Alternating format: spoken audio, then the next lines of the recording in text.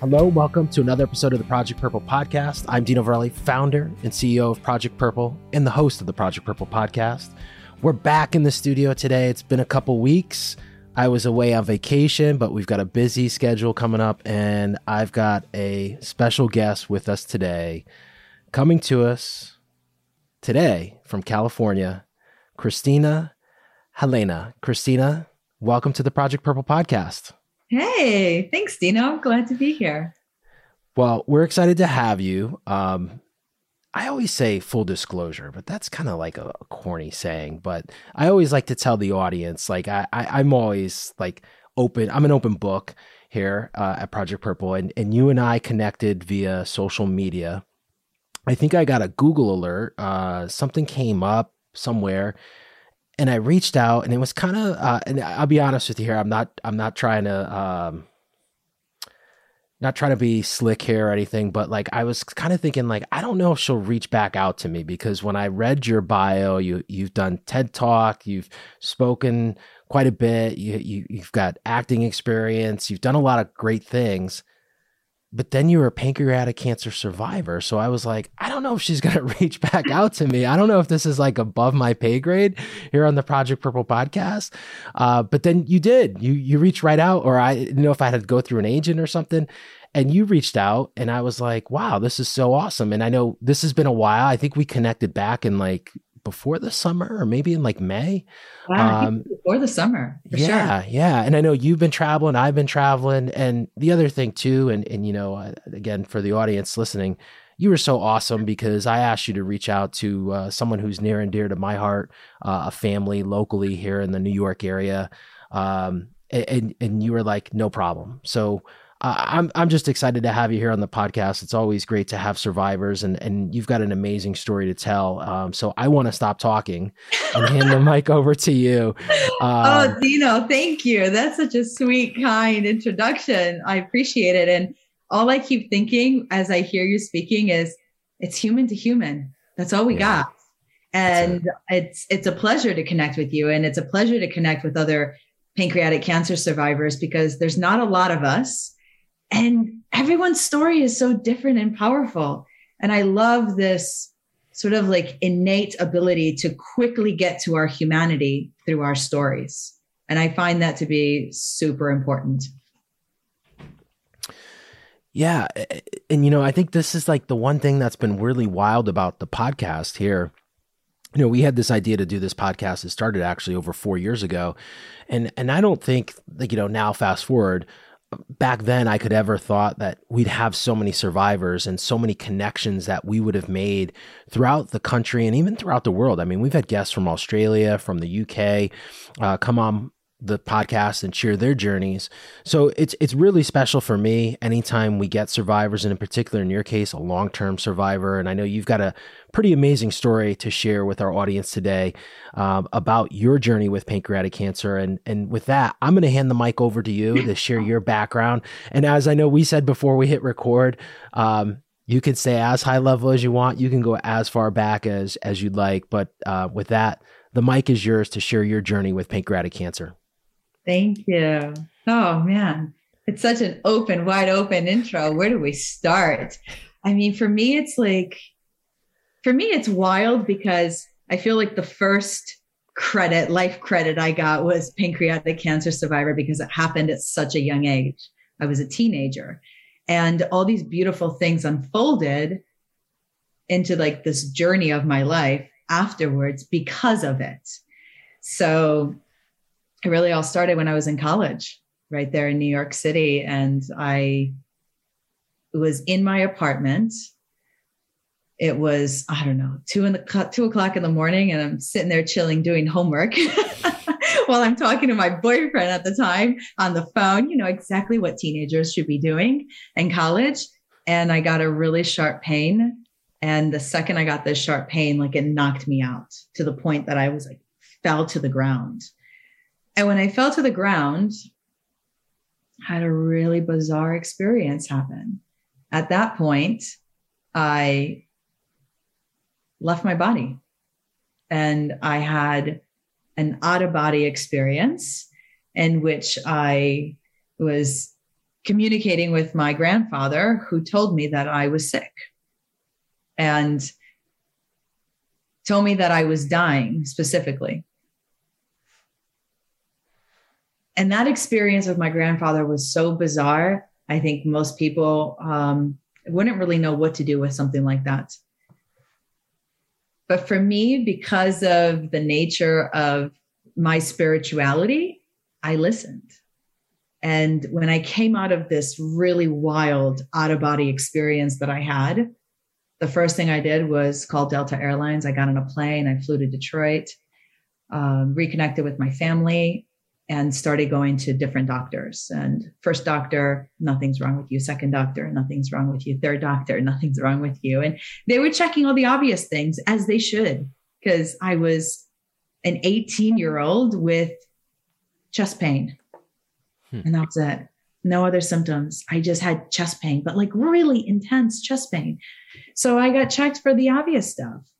Acid reflux, or maybe something was going on with my heart, or maybe something was going on with my tummy, and all justifiable. But as doctors were saying to me that I was fine, I was getting more and more scared because I knew I wasn't fine.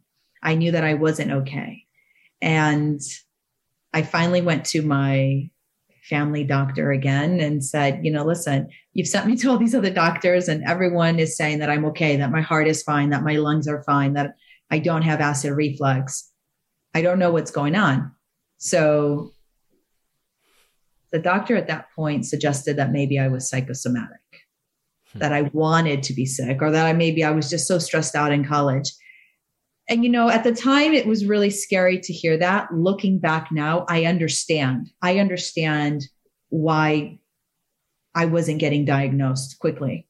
You don't expect an 18-year-old to have massive pancreatic tumors all over their pancreas, period.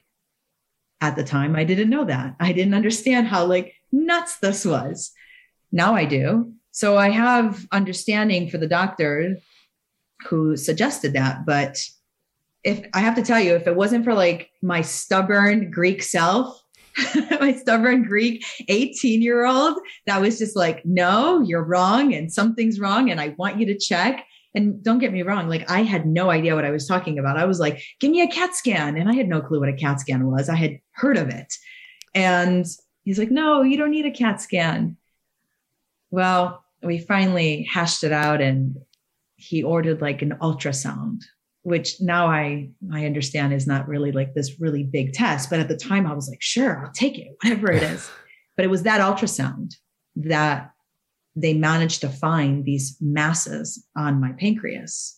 And it was that ultrasound that became the catalyst to an immediate CAT scan.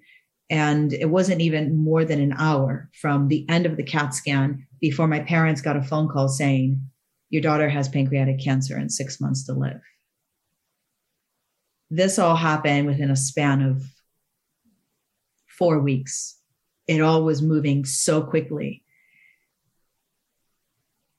So when I came home from the hospital that day after my CAT scan, my parents had already received that news.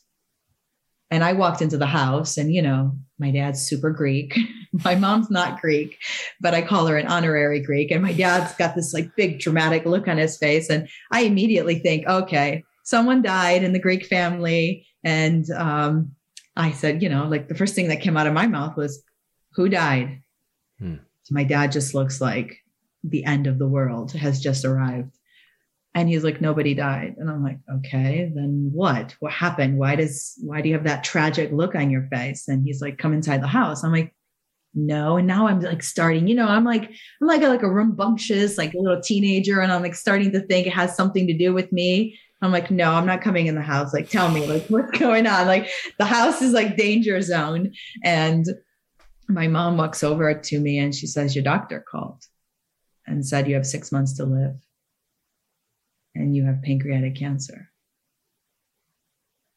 And all that registered for me was 6 months to live, because I don't know that I really understood what a pancreas was.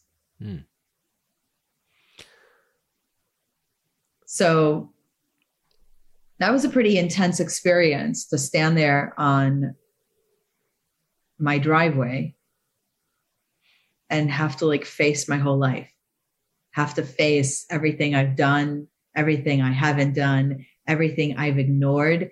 It's really an awakening experience to be told you have a time clock.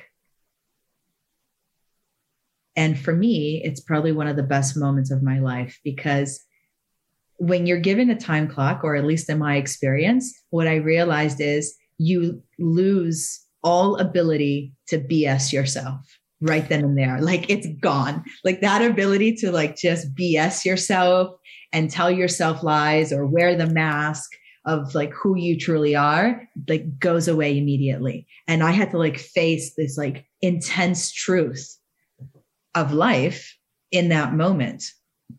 And it became sort of this, wow, oh my goodness, I have to survive because I haven't done this and I haven't done this and I haven't become this. And like all these things, like a mathematical equation just going, it's quick. So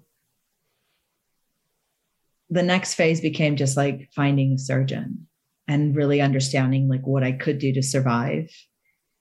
And it happened such a long time ago that we didn't know as much about pancreatic cancer or the Whipple surgery, not nearly as much as we know now.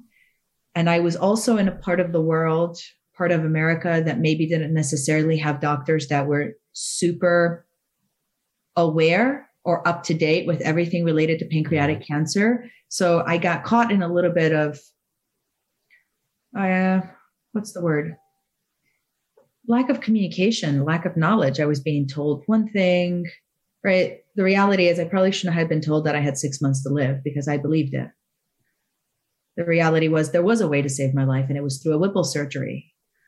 But then finding a surgeon that had done an ample amount of Whipple surgeries, or I'd met a lot of surgeons who had done 1 or 2. And that's it, like, it just became like truth bomb after truth bomb after truth bomb. Like every piece of information I was getting from doctors and surgeons and just anybody I was speaking to was just like, what? You've only done 2? Wait a minute. This Whipple surgery thing is kind of a big deal. Like I was just so much in the unknown and learning so much so quickly, so fast. And I think the hardest truth bomb was when I went to meet a surgeon and he said very nonchalantly, okay, we're going to remove your stomach, your pancreas, your gallbladder, your duodenum, and your small intestine. And I was just like, wait, what? Wait a minute. That's what you have to do? So like I was learning all these things. And as like an 18-year-old, I'm just like in pure shock. So I want to jump in here real quick though. Not to put you on the spot to ask you how old you are, but so don't even go there, Dino. We're not going to go there, but and I'm going to stop you right there. Don't even go there. Don't even go there. Not so. Never. We're going to make some, but we're going to make some assumptions here. The World Wide Web, as we know it today, wasn't there. So it's not like you could go onto the internet and type in, top Whipple surgeons in the United States. No, you can, because that's exactly what I did. So, but though. I guess my point here that I want to try to put across is the speed that we have today in terms of information, this information superhighway that the internet has become with disease and cancer and WebMD, how people can diagnose themselves. That wasn't the case back then.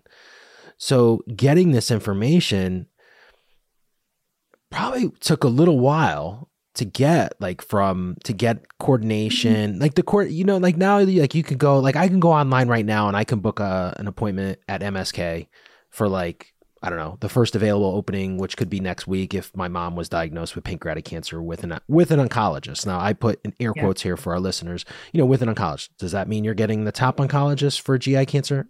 I don't know. Probably not. Yeah. But so you're 18 years old, which is one, being 18, most 18-year-olds, as you said, you were in your room talking to your boyfriend, probably worried about homework, which you were doing, which was good for you. But most 18-year-olds in the city are worried about like where they're going out tonight, who they're, following on social media. Well, that's now, but back then, where they're going, where they're partying, who they're hanging out with, how they getting through the weekend. Not necessarily worried about fighting cancer and having 6 months to live. So you have that piece, one. But then also too, just, I think just like for the audience and also for me, that had to be like crazy. I guess I don't have a better word, but like to bring all this information in and where you're getting that information from. I mean, even in this day and age, as great as the information superhighway, as I mentioned, is, it's still super daunting and it's still like nauseating the amount of information that you have. I just can't fathom you being 18 years old and having to kind of, and even I'm sure your family was assisting, but that's a lot. Okay. There's a lot here to unpack. So I should preface by saying I probably process information in a very peculiar way, because this all started with an out-of-body experience where I was being told that I was sick. And I, in general, very much connect to people and look into their eyes and see how I feel about them and see, okay, can we have a real conversation here? More so than looking them up on the internet. For me, I knew nothing about the medical industry. I don't even think I even understood how cancer cells work. I didn't know, I don't even know that I knew what a tumor was until somebody explained it to me. And granted, I should preface that English is my second language and I came from a different country and I wasn't born in the United States of America, even though I'm an American. So like there was also like that language barrier of like learning English, but then understanding medical language while you're learning English. And I didn't go to the web to search for information, even though it was available for me, because everybody that I was coming in contact with was picking up the phone and calling exactly who they knew because of the nature of my age. I think at the time it was so shocking that I had pancreatic tumors as a teenager that every single doctor I spoke to picked up the phone, and the other doctor on the other end, instead of making me wait maybe 2 months for an appointment, was saying, come down to my office right now. So because everybody was so helpful once the diagnosis was there and everyone was just picking up the phone, and I realized really quickly that what I had was very serious, because I Google searched doctors surgeons that were doing the Whipple surgery. I would call their office and all I would say is, hi, I'm an 18-year-old with pancreatic tumors. Can I please speak with Dr. So-and-so? And they're like, yes, please hold. So like everybody was like very receptive to me. And I think everybody felt bad. And I was starting to see that I was getting doctors on the phone almost immediately. Wow. And I went with that. I really was just going with my gut and my intuition. I was meeting surgeon after surgeon. And because I didn't understand everything that this Whipple surgery was going to entail, I didn't understand cancer cells. I really did not understand so much of what I was being told. The one thing that I did understand is truth. It was humanity. It was the one thing I could understand is like looking in a doctor's eyes and saying, ooh, this doctor cares about me, versus this doctor doesn't really even see the fact that I'm an 18-year-old with my whole life ahead of me. And that's how I chose my surgeon. I chose my surgeon because I looked into his eyes and I knew that I had my best chance with him.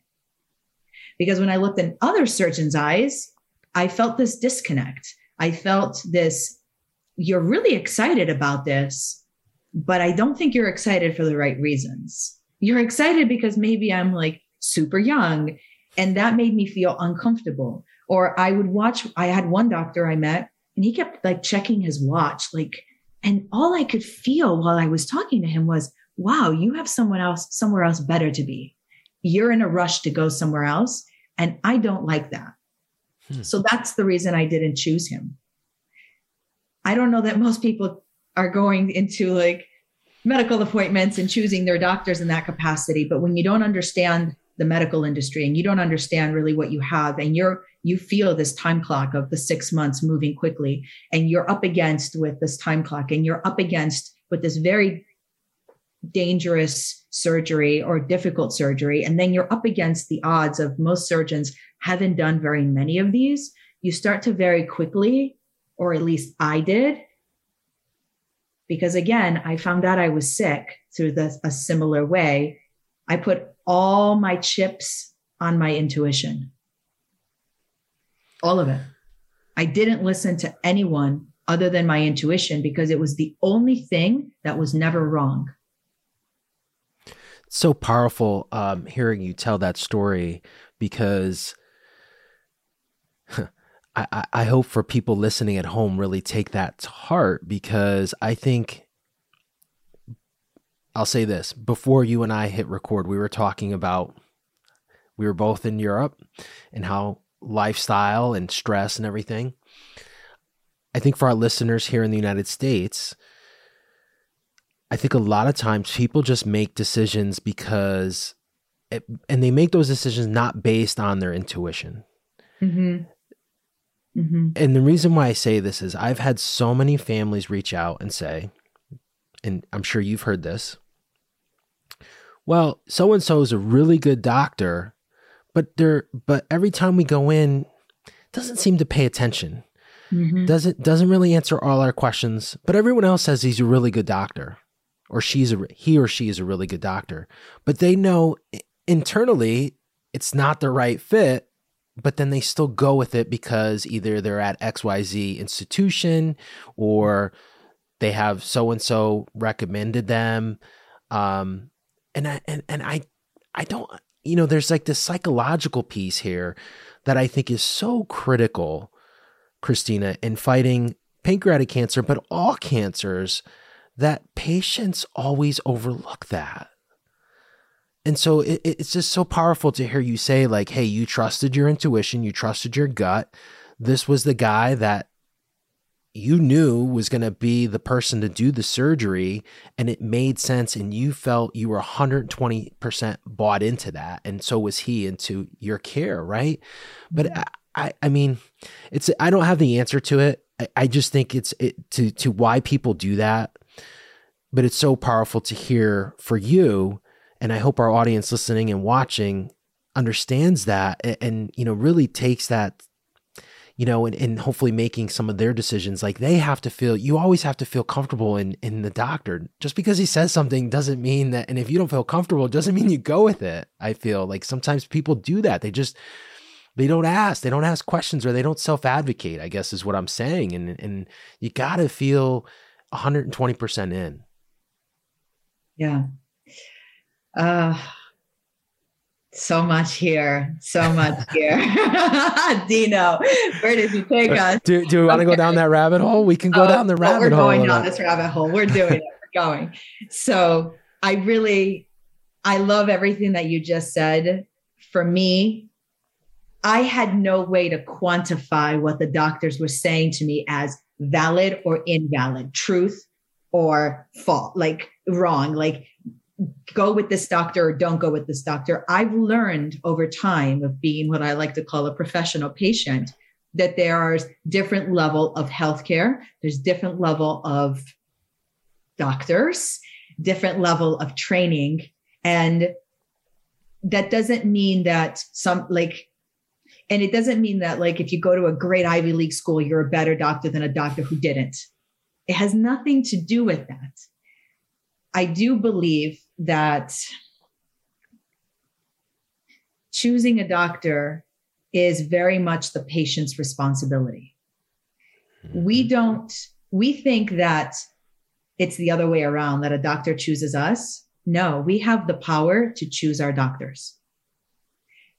And I oftentimes go see a lot of doctors, and I'll meet a lot of different doctors and see who resonates well for me. But when I was 18 and making these decisions, I knew that I couldn't make the decisions based on something quantifiable because I didn't understand what was going on.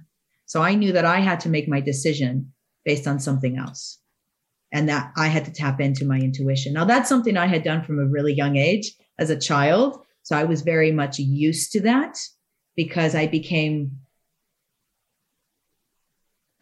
trusted my intuition from a very young age. And I had evidence as a child and a teenager that your intuition is valid and it's correct. And I've come to believe that our intuition is our inner divinity. It's the most genius part of ourselves, my personal opinion. So when we have the courage to trust our intuition, we get the highest level of truth. Now, why do we ignore it? Why do we ignore it? Well, I was going to throw something in here. I think our subconscious, which drives our conscious, doesn't allow us to. Well, what is it that controls that doesn't allow us to? I think humans as a whole are, you wake up in the morning, we're very ritualistic, right? Whatever our rituals are, right? And yeah, you can change those rituals, like eating healthy and doing certain things. And I think we get into these rituals or these patterns of how we do things day in, day out. And that's typically driven by our subconscious, and whether there's factors of influence from the subconscious, from family, social media, work, friends, that drive what our conscious does. So I think kind of like the exterior of those influences kind of create us, right? Like in a way, like our experiences that we experience. I'm a big growth guy, Christina. So I'm always about growth. And I think there's a saying when I did some training years ago, and how this, I'll get this, how this comes back to this is like, the amount of uncertainty in someone's life determines the quality of their life, was one of the trainers. I remember he said that. And I was like, what do you mean by that? He's like, well, you got to get out of your comfort zone, and getting out of that comfort zone, potentially gives you better quality of life. Like if you were scared to do presentations in front of people, and then all of a sudden you become this public speaker, you're going to have other opportunities. You're going to feel more confident. Confidence, will bring other things. You'll lose weight. You'll start running, start working out, better health, maybe better job, those kinds of things. So I think for people, to come back to this, I think like societal norms are that, like you said, something very powerful there about a doctor that goes to an Ivy League school is like, just because you go to an Ivy League school doesn't mean you're the best doctor in the world for whatever specialty you eventually become. But I think the societal norms that maybe here and in certain parts of the world that people buy into drive that subconscious to think that like, hey, this doctor went to XYZ Ivy League and he did his residency in the city at XYZ hospital or institution. Oh, he must be really good. So even though the guy's a jerk and, is looking at his watch because he's got a tea time or he's got another appointment back to back to back and doesn't really give you the answers you want to hear, he's still a good doctor. So I think that's kind of driven a little bit by the subconscious and then by the exterior things that we believe to be norms. We choose to believe some of those things. And sometimes we choose to believe things because we don't want to see the truth underneath them. And this is the hard, beautiful, incredible lesson I learned from having a Whipple surgery and having 5 of my organs removed, was that in that glimpse of a moment when I was given a time clock, I had to see myself in a way where I couldn't BS myself. And that was really painful. I don't know that we have the capacity to trust our intuition to the level that we have access to and can if we don't take full ownership for ourselves. Because to trust your intuition requires this like innate, powerful confidence in yourself, because nobody can tell you if it's right or wrong other than you. And if you're wrong, then that full responsibility falls on thyself. What I discovered through pancreatic cancer is that our scars, things that we don't want to see about ourselves, actually hurt us in the long term and affect our ability to have that self-ownership and that self-trust, which is why we don't trust ourselves when we go and meet a doctor who's not in alignment with us. We stay there because whatever I'm feeling about it must not be true, when the reality is everything that you're feeling about it is true. But why is it that we don't trust ourselves? for me, it became down to facing my scars. And that's why I developed the platform, My Scar is Sexy, because it was like this shame that we have about our scars or things that we don't want to face or don't want to deal that keep us staying a version of who we are, but not necessarily the authentic version of who we are. We wear this mask and we pretend to be somebody else because if somebody found out about our scars, then it would be too painful and we don't want to be unveiled. But that also hurts us, or at least it was hurting me, because becoming that version of me was not allowing me to be my authentic self, which had ownership and self-responsibility and confidence. So when I needed to access that utmost intuition, that utmost ownership of myself, that no, I'm walking into this office and I don't feel comfortable. I don't think this doctor's in alignment for me, that I can stand up and say that to myself.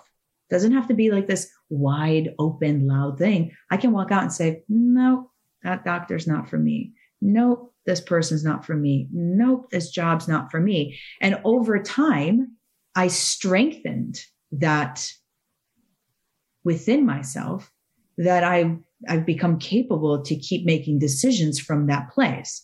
But if we don't make decisions from that place, then what we're strengthening is constantly suppressing what our intuition is telling us, constantly suppressing what we really believe is right for us. But because society tells us not to do it, or culture, or our family, or our environment, then we continue to just keep becoming a version that is not truly us. This is not something that changes overnight. It's a constant daily practice of who you choose to be.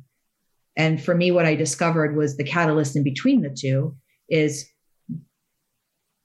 that ability to like face our scars, face ourselves in our totality, not our partial self, to be able to have that ownership, to be who we really are against all odds or against what maybe the majority of the people or the society believes.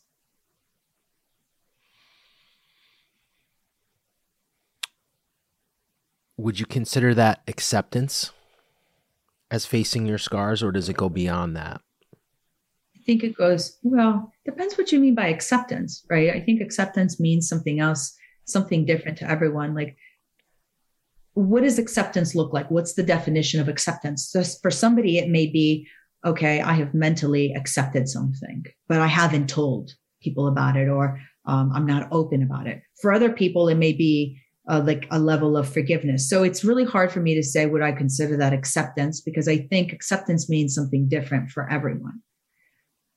For me, it's when we remove all that need to be something else, that we can then have access to what we reference, or what I reference, or come to understand, the true self. And I believe that the intuition, our instincts, those impulses, that part of your soul that like aches at you to do something that's ignored so often by people, is like the truest form of communication we can have. And again, I will preface by saying I feel this way because I've had so much experience in listening to that part of myself, and moments where I was in danger, and moments where my life has been threatened, and moments where I'm facing this cancer, I'm facing like a time clock. And I've had the courage to just put all my chips on the table and just like not listen to the outside world and just listen to my soul and my intuition. And it's always turned out to be great, like really life-saving. So I have experience that constantly says, Christina, just listen. This is scary. This is courageous. I know everyone thinks you're nuts right now, but you know you're not. And you know this has saved your life before, and it's going to do it again. It's powerful. I just going to be honest, I don't know how many people are there, you know, that openly admit it. And the reason why I bring up acceptance is because I've had a lot of survivors on the podcast, a lot, probably over 100. And there are common themes, and there's things that I have seen. Naturally, not all 100 have probably listened to each's episode, but I've been here to listen through. And there's something that I guess I would call it acceptance that I've seen with a lot of them. Some of them have it early on when they fight, and some of them get it at some point in their journey. But when they do, it's wild, the change that's created. Mm. I don't know, to your point, if it's an intuition thing. I use the term acceptance because it's them living the life that they see for them, mm-hmm. and not letting cancer dictate their life. So when I say acceptance, that's what I mean by that. But it's this piece that, and it's kind of crazy because you think like, wow, we should all feel that way, right? We should live the way we want to live, the lives we want to create, whatever people's dreams or aspirations are. Relating to this podcast, when we have these survivors on and they realize that through this tragic thing called pancreatic cancer, you know, they're given this sentence or this diagnosis that, hey, you have 6 months to live, or you have, you know, we don't know how much time you have left. But then they realize like, okay, I'm living my life now, mm-hmm. and I'm not letting cancer dictate that. Yeah. I think it's different for everyone. It's so hard to tap into somebody else's experience when we're all in our own individual experience. And I don't think any of this is a switch. It's a constant practice, mm-hmm. about like mindset and like that inner dialogue. For me, it was really interesting to discover my inner dialogue within myself. And again, I was an 18-year-old facing something that most 18-year-olds don't have to deal with or even be aware of, at least at that time. So I felt like I was dealing with these existential questions about life, survival, death, mortality.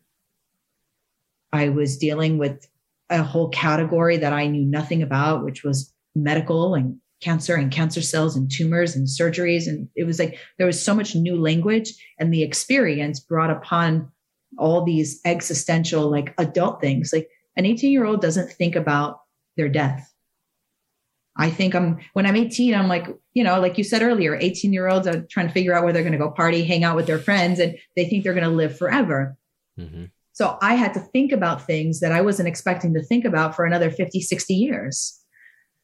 And all of a sudden I have to think about my death. I have to think about where I want to be buried if I die. And I want to tell my parents that to make sure they bury me where I want to be buried. And I had to think about saying goodbye to my brother and sister because I was told that there was a really high chance I wouldn't wake up from the operation because it's dangerous. And whether it was as dangerous as I was told, or also like how the whole experience, like just the experience alone is traumatic. So there was like a lot of things I was thinking about that weren't a normal 18-year-old's thought process. And acceptance for me didn't come immediately because I don't think the whole experience hit me till a year and a half later. And then I can tell you the moment it really hit me was at the 5-year mark, because I had heard so many nurses say to me, oh, most people don't survive a Whipple surgery more than 5 years, more than 5 years, more than 5 years. And every time I heard it, I just ignored it. But guess what? Like you said, my subconscious probably wasn't ignoring it, because on my 5-year anniversary, I cried. I mean, I cried like the hyperventilating crying, like I couldn't stop crying. And I was like, why are you crying so much? And it was like, you hit the 5-year mark. And I was like, wow, you believe that? Well, no, I told myself not to believe it, but because I heard it, it was in there. It's so interesting, right? The language around survival and the language the inner language, the inner conversation. Is it negative self-talk? Is it positive self-talk? What is that experience like? And that experience is so different for everyone.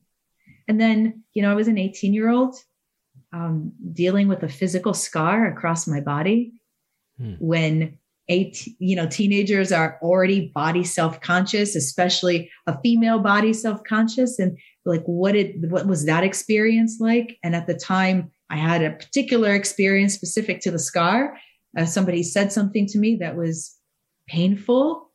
And, you know, somebody said to me, like, who's going to love you now with a 13-inch scar across your body? Which was not something I thought about. But once they brought it to my attention, it was like, whoa, that gutted me. And the first thought I had was, oh, they're right. Who is going to love me with a 13-inch scar? The second thought I had was, whoa, wait a minute. It was like this other side of Christina that like came in there like a ninja. I was like, whoa, wait a minute, girl. What do you mean? Who's going to love you with a 13-inch scar? Don't tell me like you believe that. And it was like this conversation between like these two Christinas that were like becoming. I was practically a kid. And in that moment, again, I saw my ability to have negative self-talk. And I was like, whoa, do you believe that? No, I don't believe it. Maybe I do believe it. Are they right? So it was like, there's so much to the experience.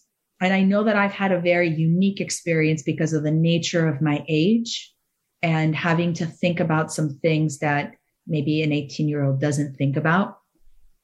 And I had to be forced to think about them and grow up very quickly from that, specifically around death. And I've talked a lot about death as a speaker. I talk a lot about adversity, overcoming adversity. I talk a lot about mental health and also our fear or our perceived fear of death. Because, oh, you have a question. I can see you thinking. I do, but I wrote something down which goes along that line. So yeah, being 18 and dealing with all that is totally different than someone who, let's say, 55 or 60 or 70 for that matter, right? Yeah. But you're still dealing with the same ball of wax, like, that this cancer is what it is, right? And it does what it does, whether you're 18 or whether you're 70 years old. And I'm not trying to downplay either situation, right? But the cancer doesn't care, right? Like cancer doesn't care. You're right. Doesn't but care I about your that. And at the time, I think for me, that my experience is different because I was more bothered by this idea of facing my mortality versus the cancer. And whether that was me just in survival mechanism, like just trying to survive this thing that I didn't really understand and compartmentalizing it, or I felt more curious and like torn and affected by facing my death versus this thing called cancer. Because the first thought I had when my mom told me I had 6 months to live was, oh, no, I can't die yet. My soul will die in silence. And it was like, I was just so concerned about the evolution of my soul than cancer. So for me, my attention and my mind went more to what is the soul and what is this thing called death? And I didn't expect to have these thoughts or try to figure this out this early. But now because I'm being cornered by death, I better figure this out before these 6 months come up and I end up in a place that I don't want to end up in. And I come from a very dogmatic country as well. So like this, influence of like death and religion and God was very much there. But also cancer, I couldn't figure that out. I was like, the silly part of me was like, oh, maybe we'll figure out this death thing before we figure out this pancreatic cancer thing, because this was so foreign to me. And I just put that all in like my surgeon's hands. I was like, okay, yes, I trust you. You're my best chance. I know that. Like I looked in his eyes and I was like, this is it. You and I are a team. If I don't survive this with you, I'm not surviving this, period. And I felt so much conviction in that truth. I knew I chose the right person. There was like no doubt. I knew it before I even spoke to him. I could just tell by the way he was looking at me. I could tell by the way he was walking towards me. It was a really powerful moment.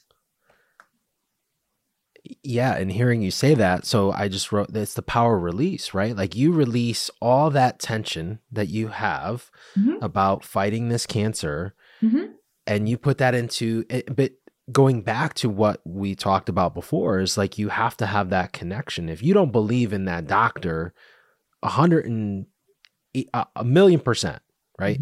To infinity, that this is the doctor that is going to be the doctor to save you, then it doesn't work. Mm-hmm. I agree. But by doing that, you focus on you. You don't focus on the cancer. Yeah, I guess I never thought of it that way. Right. But that's true. That's what happens here. Like, so then you have this weight is lifted off. Like, hey, it's in, from a spiritual standpoint, it's in God's hands, whoever you believe, it's in their hands. And also this surgeon and the doctors that I have chosen, because I believe in them. I have faith that they are the ones for me, and they're going to solve this problem for me. They're smart enough. They're intelligent enough. They're experienced enough. I worry about me. And that's such a power because, as I said before, like the cancer doesn't define you. It doesn't dictate. You're dictating the terms and you're releasing that. And you have the power now to focus on you. Yes, that's exactly right, Dino, because I can't control cancer. I can't do a Whipple surgery on myself. These are things out of my sphere. I can't control these. I have to go to people who can control them. All I can control, though, is my choice. Mm-hmm. And that's why I feel so strongly about our intuition, those little hunches, those little moments, because that is your choice. That is your soul speaking to you, whether, at moments I call it soul, at moments it's like intuition, it's our divinity. There's something that is speaking to us, and that is our power to make the right choice. And the right choice may not always be conventional. And the right choice may not always seem as the right choice to everyone around you, or to society, or to culture, or to your family, or to even doctors who, are perceived to be the best doctors in the world. What is the right choice for you? And for me, that was really important because I wanted my soul to die. If I was going to die, it was really important for me that I died resolved, which is what I talk about in my TED Talk. It was hands down my number one priority. My TED Talk is called Dear Unresolved Soul. It's not death you fear, it's life. And that was very much me in the moment that I was diagnosed with pancreatic cancer. So powerful. So you have the Whipple. Yeah. And then do you do chemo post Whipple, or what was so you had the Whipple, your recovery, you said 5 organs.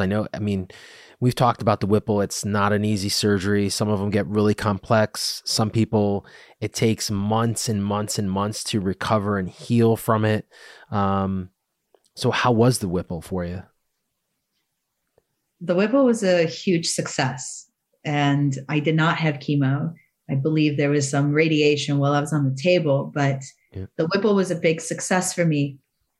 It's hard to tell, like, at what point I consider myself healed, because the whole eating process and learning what you can eat and can't eat and what works well with your body and what doesn't took a long time for me. And that was a very big challenge. It took a very long time to feel like I had like a variety of foods that I could eat. But I also think that part of that was just such a scary experience that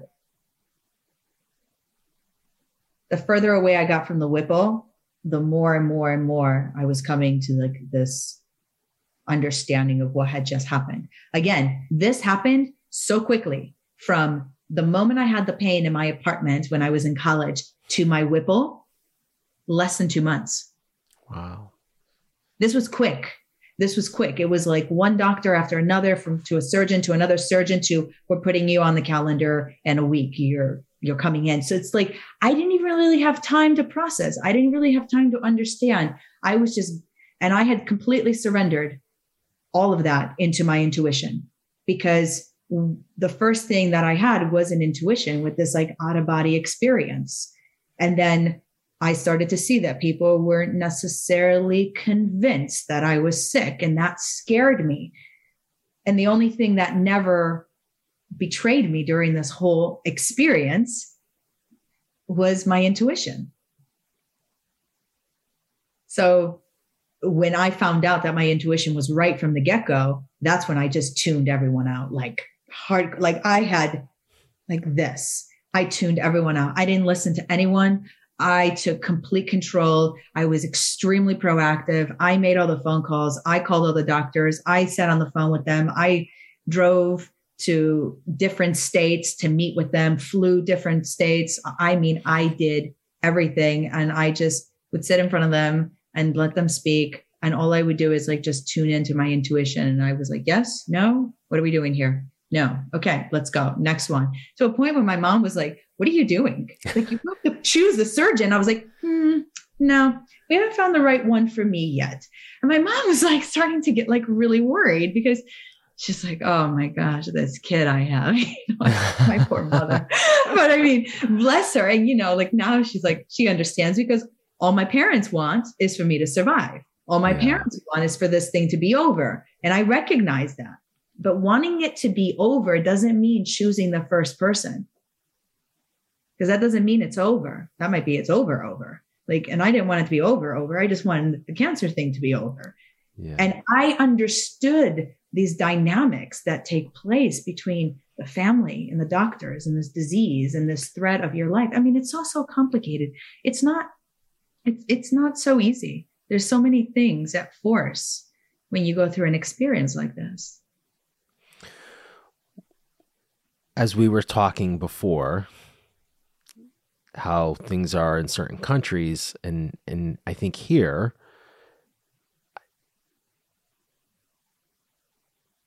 not to be conspiracy theorist, but I think it's by design that it's so complex and it's so confusing here in the United States. What do you mean? I think our medical system has a way of really confusing people very easily. And I think by design, there's like this orchestrated chaos for patients and families when making decisions that are life and death sometimes in fighting cancer. I think we do.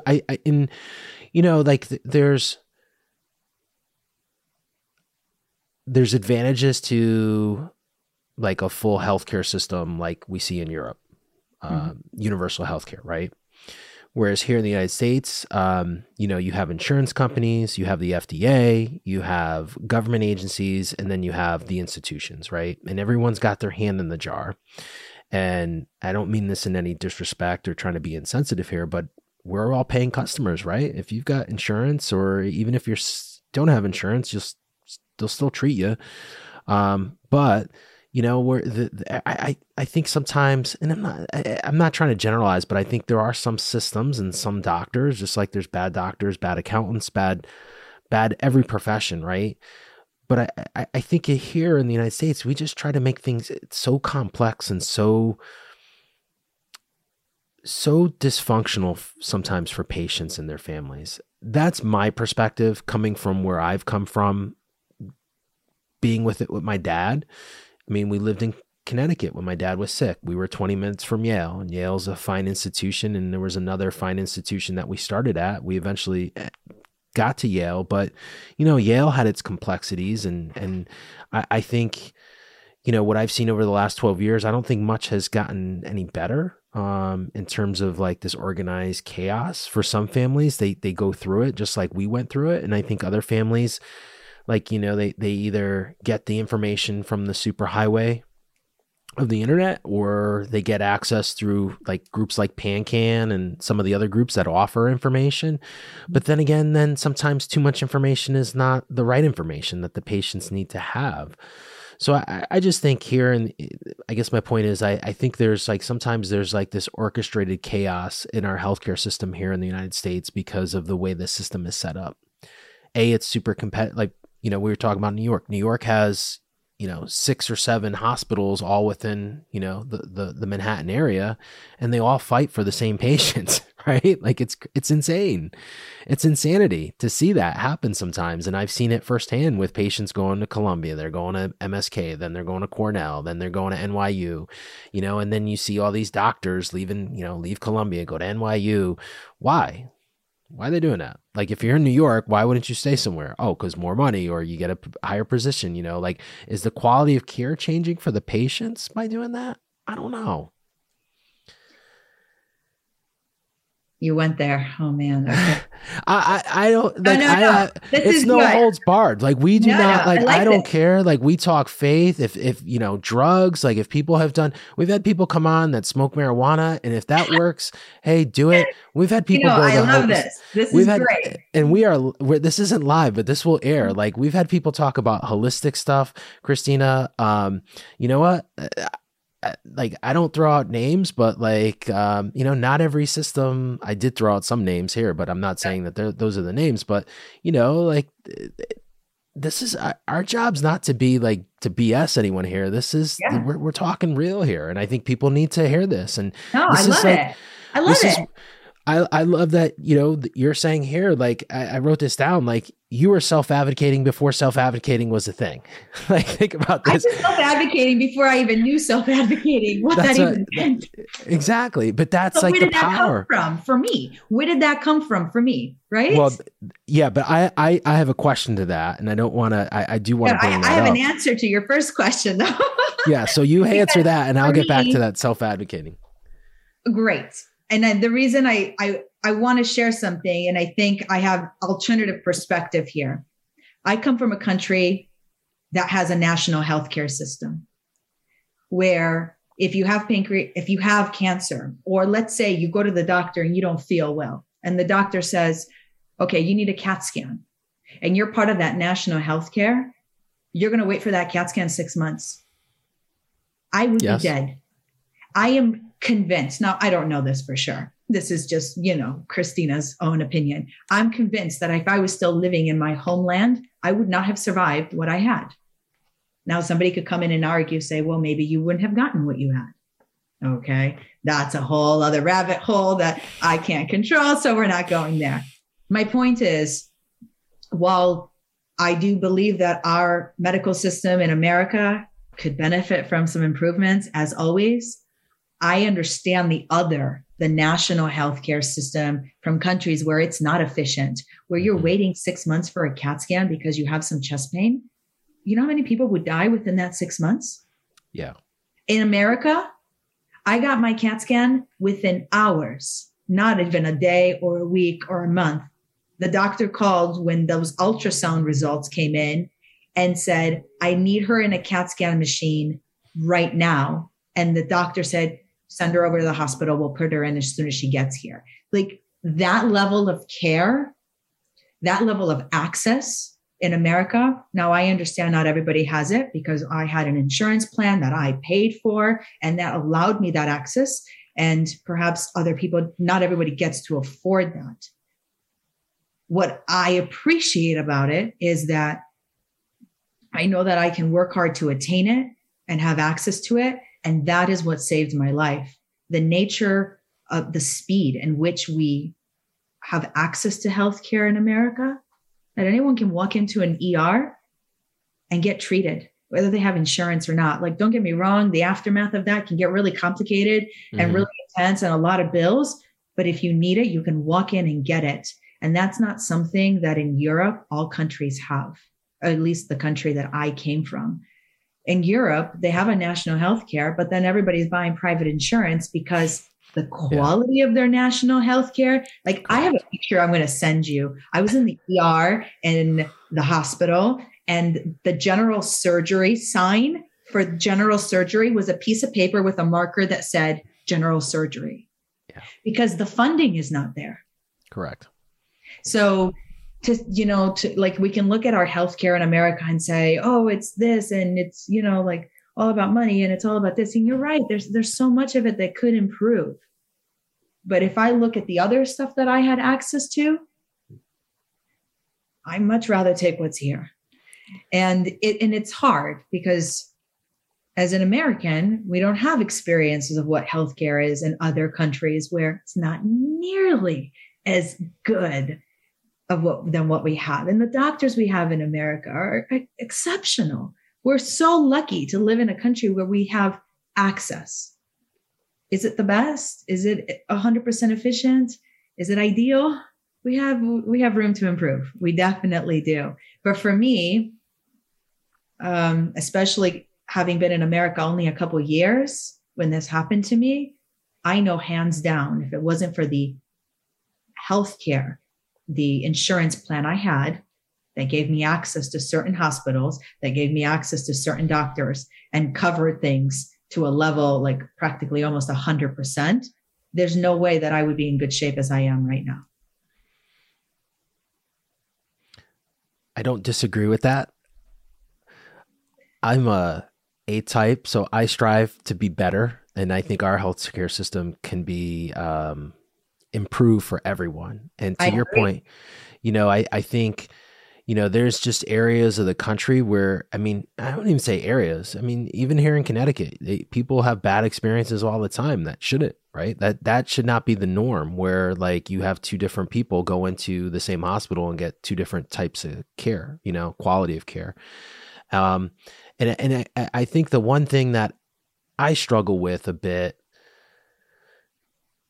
in this discussion is that same point here is that, like, patients in Indiana, especially with this disease, probably don't get the level of care that the patient in New York gets. Mm-hmm. And to me, that shouldn't happen in this country. We are far too advanced. I just know from, and I guess I use the example of Canada.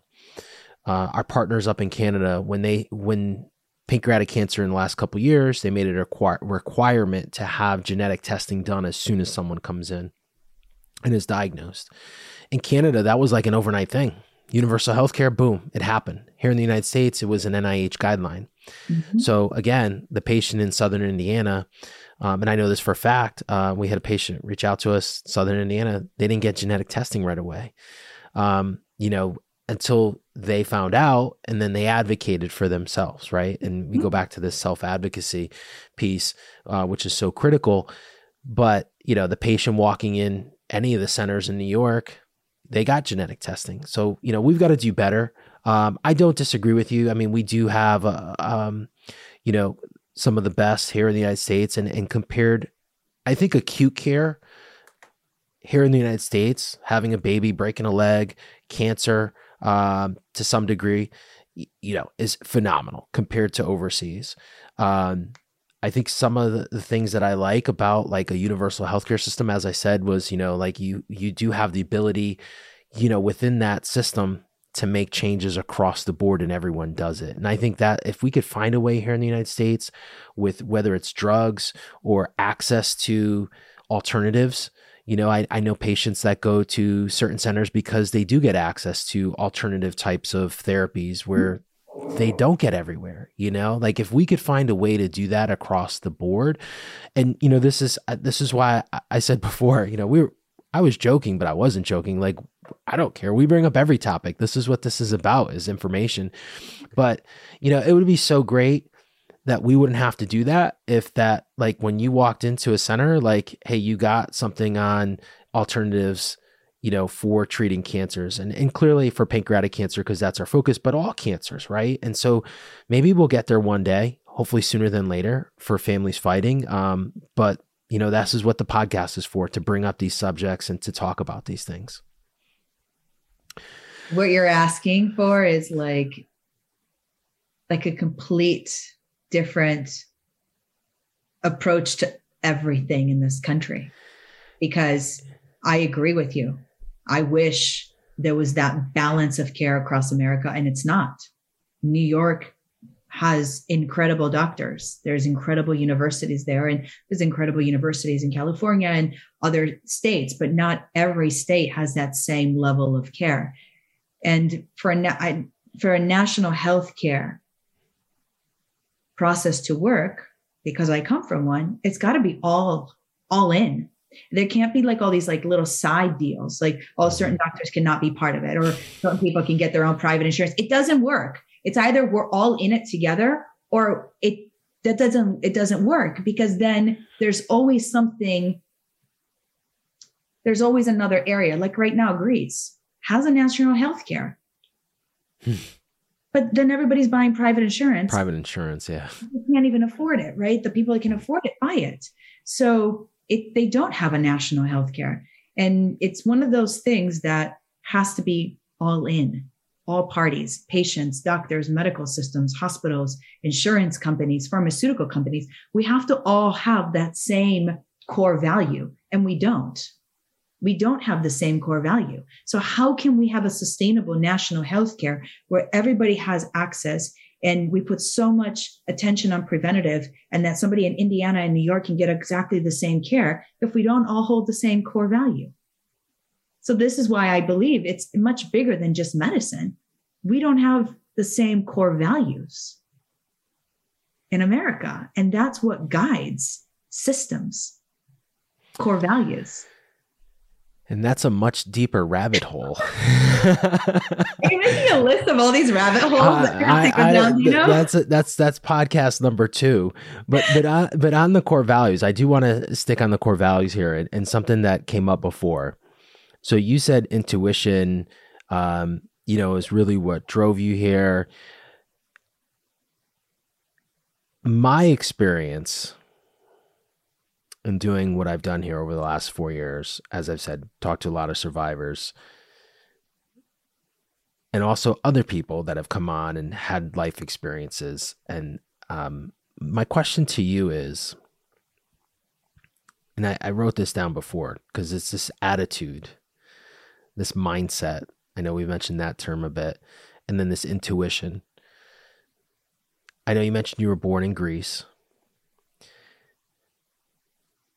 Can you look back? I mean, it's hard to say like there was one incident or, a couple incidents, but is that kind of like family trait or family attitude or how you were brought up? Can you look back and kind of point to, and hindsight's always 20/20, but things that happened to you early on that created that attitude, that mindset, and gave you kind of that intuition?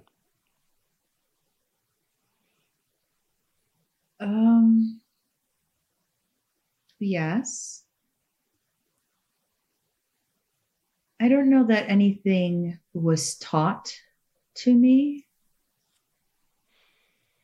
I know that from a really young age, I would listen to my intuition, or I would voice things that were instinctual, that I would say that about possibilities of, let's say, something that would happen in the future. And like one example, one day I was in 4th grade and I went to my teacher and he was good friends with my dad and they were like chatting outside of the school. And I was buying a donut in like the little cafeteria at the elementary school. And then I walk up to my teacher and my dad and I just beeline to my teacher. I look at him and I say, "You're going to die in 2 months if you don't stop smoking." And then I walk away. And like, it's like this out of nowhere thing. Like, why did I say that? It wasn't even like, I was just like in the process, it came out of my mouth and I continued on. And I had a couple experiences like that when I was a child where I said certain things.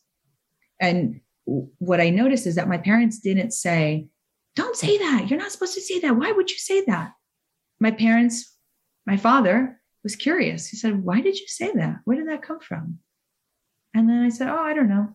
The next time it happened was when I woke up and I wore all black and my dad was like, "Why are you wearing all black?" I said, "Because Grandpa's going to die today." And then my grandpa died that day. And then my dad was like, "How did you know Grandpa was going to die?" I said, "I don't know. It's just, I woke up and I had this thought that Grandpa was going to die and I just put on all black because that's what we do in the Greek culture. We wear all black for 30 days when somebody in the family passes." It's not that somebody taught me to listen to my intuition. I think it's something we're all born with. And as we start to become more and more part of the world, and it starts with kindergarten and going to school and, being taught by teachers and like getting into like a form, getting into like a process, like a school system. And then you get into like the work system, and then you get into your corporate job, and then you get into university. There's all these like ways that we should be that have already been decided. And then they start to form humanity. Whereas I think from my experience as a child, here's something that was happening, and that I've spoken to a lot of people who have had these kind of experiences in their life. And instead of my parents saying, "Don't do that, that's not appropriate," my parents became more curious and would just cultivate that. And I remember at a very young age, my father, I would ask him a question about something and he would turn around and say, what do you think? I don't know, Dad. I'm like 6. That's why I'm asking you. But my father would always cultivate my peculiar mind instead of trying to shape it, especially at a young age, that I didn't get punished for having intuitive thoughts, which then became a safe space for me, or didn't sort of like get trained out of me, if that makes any sense. And when you asked me that question, that's the first thing I thought of, because I started listening to my intuition and these thoughts that I had at a really young age, and I trusted them. So when I got to the age of 18, I've already had like over a decade of trusting this inner voice, of believing in it and operating from it. So to not operate from it for me is odd, because in the few moments that I haven't listened to my intuition, I was like, oh no, we're not going to listen to that right now because I didn't want it to be that way. And then it didn't turn out so well. I have no one to hold responsible other than myself. I knew in those moments, I had that thought, I had that red flag come up. And if I didn't listen to it, it's nobody else's fault. But it's so easy to put fault on someone else, to put fault on a system, to put fault on another person, when the reality is we have so much power, but we're constantly giving our power away. And I'm not saying it's easy. It's not easy to hold on to your power, but it is possible. And it's that constant practice every single day of kind of like checking ourselves and saying, you know, I had like a 4-year span where I had acknowledged that I had a little bit of like negative self-talk as I was coming of age. And I was so curious and fascinated about it that I started to do this thing where, and I talk about this at length in my TED Talk, where I would say, what was that? I would have a thought and I would be like, what was that? Oh, it was a thought about so-and-so or this thing. But why did you have that thought? Oh, because of this. Yeah. Okay, cool, Christina. But why? Oh, because of this. And I would just keep pushing myself to get like deeper and deeper and deeper until I got to the root. And I would ask myself, but why, but why, but why, but why, 3, 4 times. And it constantly was coming back down to like 3 or 4 things. And I was like, ooh, there's the root. This is not going to change till I deal with this. And if I don't deal with this, I'm going to keep being the reflection of these 3 things in different ways and different colors with different masks. And that was so clear to me that we are all a product of our experiences, but it's up to us to not be a product of our experiences, which is why I created the platform, My Scar is Sexy, because I had this physical scar and I had a choice. Are you going to let this scar decipher how you feel about yourself, or are you going to have power over this scar? So when I was 18 and facing sort of negative self-talk about body image, which is normal for most teenagers at any time, I decided I was going to become the woman that did not have body image issues because of this scar. And I knew that I wasn't her, but I was going to work every single day until I became her. And at some point, I became her. I became who I wanted to become. I became the woman that did not get controlled by her 13-inch scar. I don't have shame around it. I don't desire to erase it. I love it. And it became like, my scar is sexy. My scar is the sexiest thing about me. Like I wanted the thing that was most shameful to become the thing that I loved the most. And at that point, I knew that I could have my power back. Instead of this thing, this scar, this experience having my power. Because here's the thing that I believe. Either we will be the reflection of our scars, or we will heal them and become who we really are instead of being the reflection of the scars. So powerful. I was writing a bunch of stuff here. I got a question. I got two questions that came up. I have like 4 questions left. So this is awesome. How much has faith been a part of your life? And I want to see if this ties into something here. And I say faith like religion. Religion? Oh, religion? No, not so much. I don't think faith, for me, faith is not religion. And, and I should preface that I've had so many questions about religion and faith and spirituality that I went to study theology, and I got a master's in consciousness studies and theology and philosophy because I had so many existential questions that I figured, of course, I'm going to figure this out if I go study theology, which just opened up a million other questions for me. But this is a topic that I'm very curious about. For me, faith is not religion. Explain that. It can be religion. Because, okay, well, let's just go to the word God. I believe that there are as many definitions for what God is as there are human beings on this earth. I can never know, Dino, what your definition, what your psycho-spiritual or physical experience of the meaning of God is. Just like I don't believe anyone can understand mine, because you're not in the experience of being me, as I'm not in the experience of being you. And God is such an unknown thing that we all subscribe to it in a different way based on our culture, our upbringing, our families, our organized religion or lack of. And for me, faith is beyond religion. Religion is small. Religion is here of the mortal world. Faith in God is potentially immortal. So for me, they're very separate. So, and thank you for the explanation. This is where I wanted to go. I wrote this earlier, and I say this because of my upbringing. I'm first generation Italian. Faith and believing in a higher being, going to church every Sunday was like what we did as a family for 18 years. And then I did it when I went into college for 4 more years. So when you were telling your story about the intuition you had of wearing the black with your grandfather passing away because, you know, your dad said that, like, well, your dad said, why are you wearing black? And you said, because grandpa's going to die today. I got goosebumps, and I just got goosebumps again saying the story, because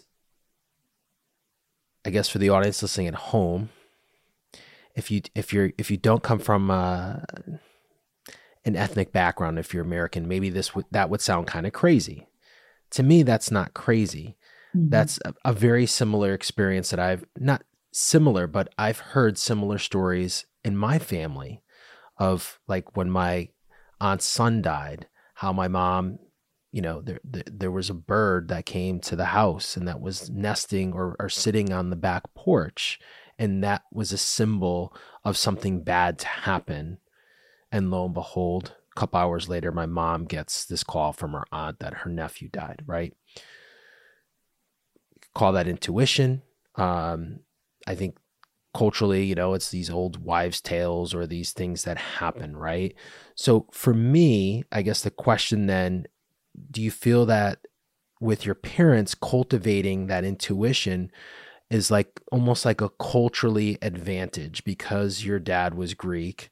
And because I think there's certain cultures, Italians, Greeks, Portuguese, that have that, like they accept that intuition, maybe because of their experiences or maybe just because of culturally, that's what's happened throughout history of those cultures. Mm.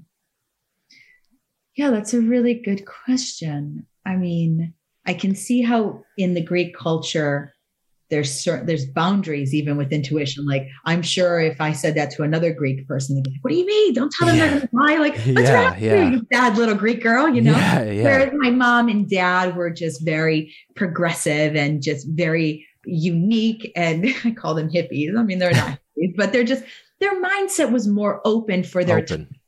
Yeah. More open. My mom's an American. My father is Greek. So the sheer fact that my father married an American woman at that time and didn't, you know, decide to marry the arranged marriage and like said, was already like, this is who my dad is. He was already a rebel. And the apple doesn't fall far from the tree. So it's like, so my mom, and here's my mom, who's this progressive American woman and educated and now living in a little village in Greece, and met my dad. So they were already in an interesting combination for their time. And they raised us differently. And I grew up in a household with two different religions while I lived in a country that was extremely dogmatic. Mm-hmm. But I had two religions from the beginning. So that's why I never subscribed to one, because my family was able to coexist happy with both. It was never like, you have to be this, you have to be that. We're all. And yeah, like when you see the certain bird and it's like, ooh, I know what that bird means. The Greek culture does have some of that. I mean, we have our coffee, flip it upside down and start eating the coffee mugs, like, ooh, you're not going to believe what's going to happen. It's like, oh goodness. So there is some of that, but there's even boundaries of that in the Greek culture. And I mean, I don't know. I feel we're all so connected. We're all connected. We all feel like James Hillman talks about the inner daemon, this your soul. Like I wish we would put so much more value on this inner part of us that does have so much genius, has so much ability to connect to people across the world and feel how they feel. I mean, it gets really like into like other categories of conversation, but I very much believe it. It's like, why do you think about somebody and their phone rings? Your phone rings and it's them. I was just thinking about you. Have we ever stopped to like say, like, what's that about? Like, that's something. It's not coincidence, because I don't believe in coincidence. I don't believe that exists. Coincidence is the mortal way of just subscribing some reason, because we need reason. We have a very difficult time as humans without reason. Reason, yep. We need reason, because if we don't have reason, then that makes us face this reality of we live in a groundless existence. We don't know at what point we're going to die. We subscribe to reason that we're going to die after 80 or 90 because that's what most people die. But the reality is we don't know when we're going to die. And we don't want to deal with the fact that death could happen at any moment. And that is fair, because that's the nature of death. Death doesn't give a shit about your agenda or your goals or what you want. It just arrives. It doesn't care about your needs or your wants or your loves. It just arrives. And for me, I always like to say, I shook hands with death and we renegotiated my spiritual agreement. And that death haunts me because I can't forget that she exists. Mm-hmm. And that's probably allowed you to live the way you've lived life since. Yes. Which most people don't.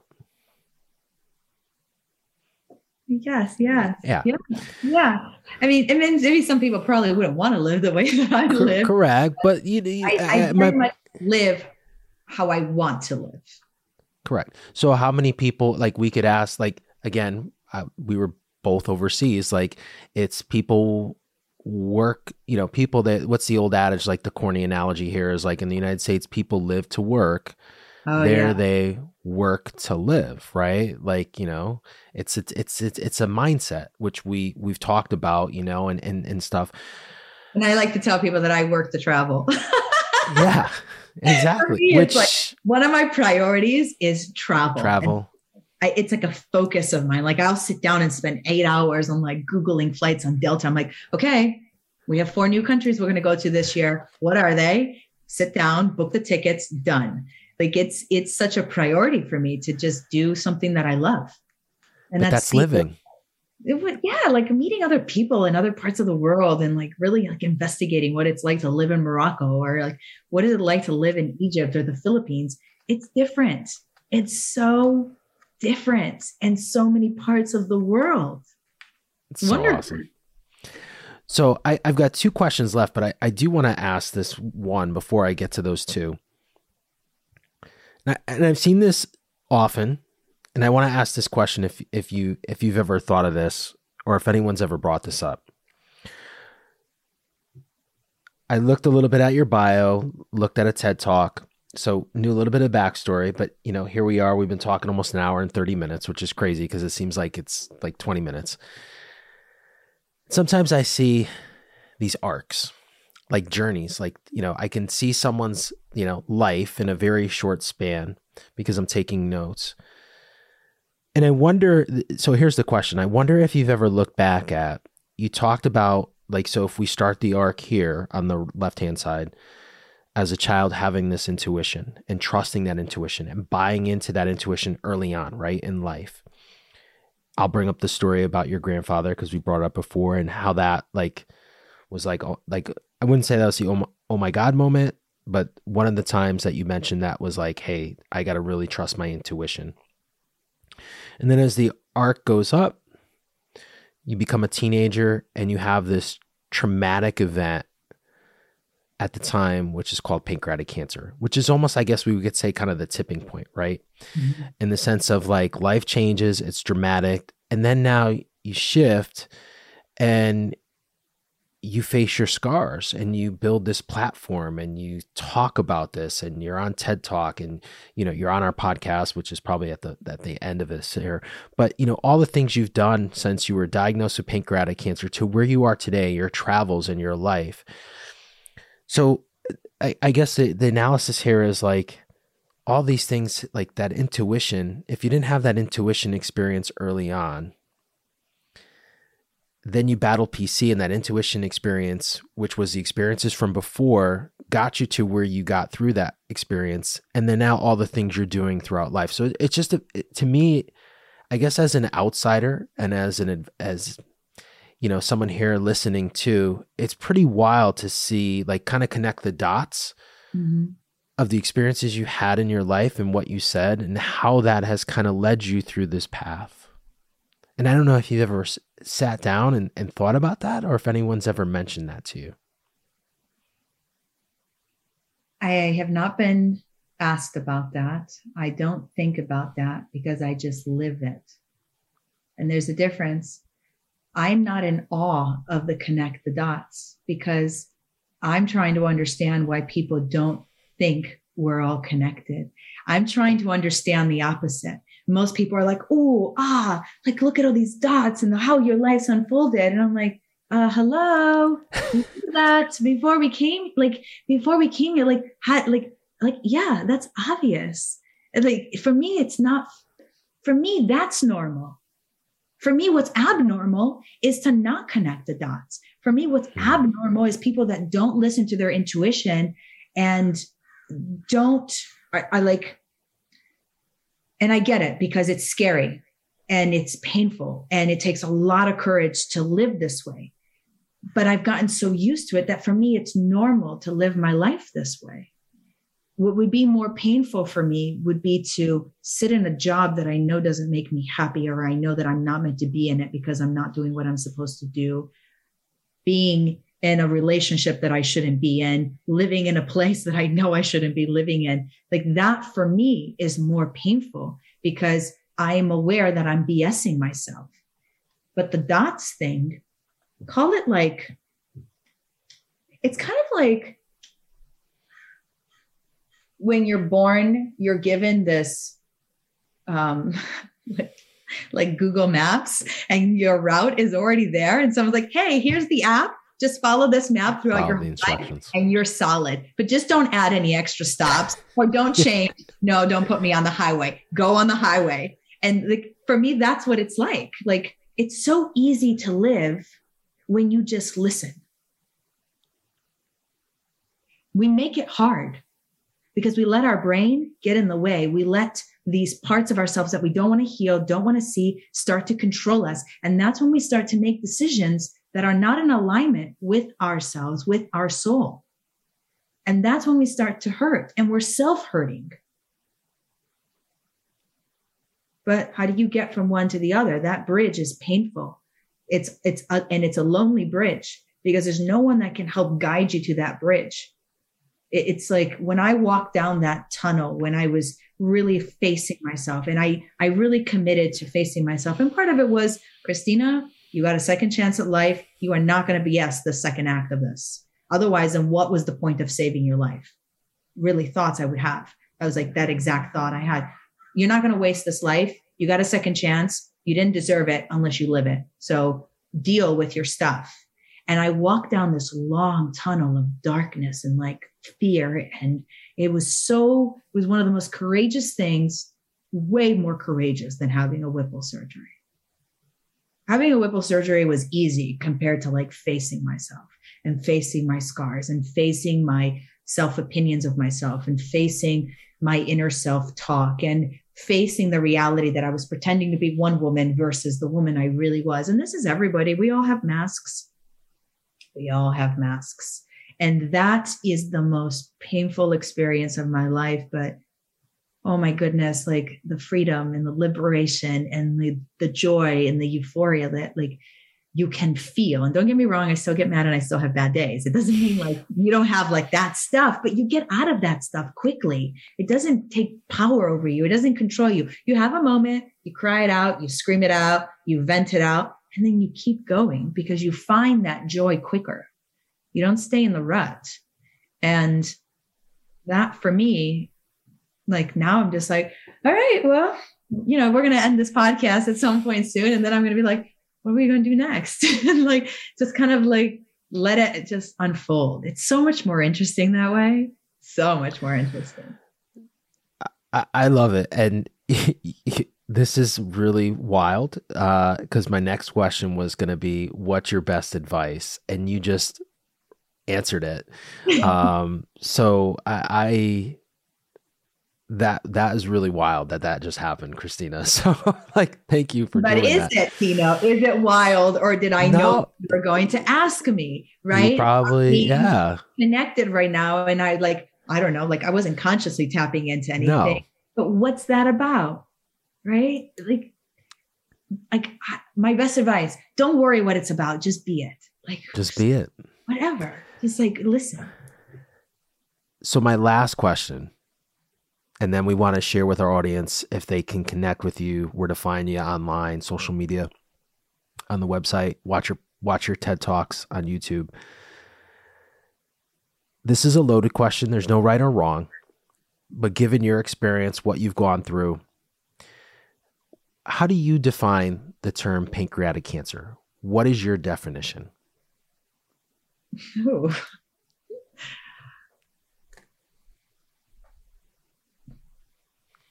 Okay. First thing that's coming to mind is pancreatic cancer is this thing that happened to me that removed 5 of my organs, but it no longer defines me. There are days, Dino, that I forget I even had it. There are days I forget that I don't have 5 of those organs. And that to me, like I literally could cry saying that to you because it is like the most beautiful feeling in the world to forget that something so traumatic, so scary, that threatened everything you had, that threatened all the love you experienced with like your family and your friends and your mom and dad and brother and sister, something that was so terrifying and was like this darkness that I don't even remember it happened because it's not now. It's not now. I'm healthy. And it's so hard for me to even say I'm a pancreatic cancer survivor because it's almost like the word survivor for me sometimes is like holding on to this story. And I don't want to hold on to the story. I'm just ebb and flowing through the story. And at any point, the story is different. And it's so fantastic when I forget. I forgot my anniversary one year. I was like, oh my gosh, my remission it was yesterday. And it was such a great thing that I forgot because it means that it doesn't own me. It doesn't control me. It means that I'm healthy. I don't think about it. And that is the best feeling in the world. It's so powerful. And something I said before, it's that release. You release the care to your doctors. You release the cancer. Like it's not here. It doesn't define. You live. It's how we all should be. Mm. Christina, thank you for being a guest on the Project Purple podcast. If our audience, thank you for having me. This has been awesome.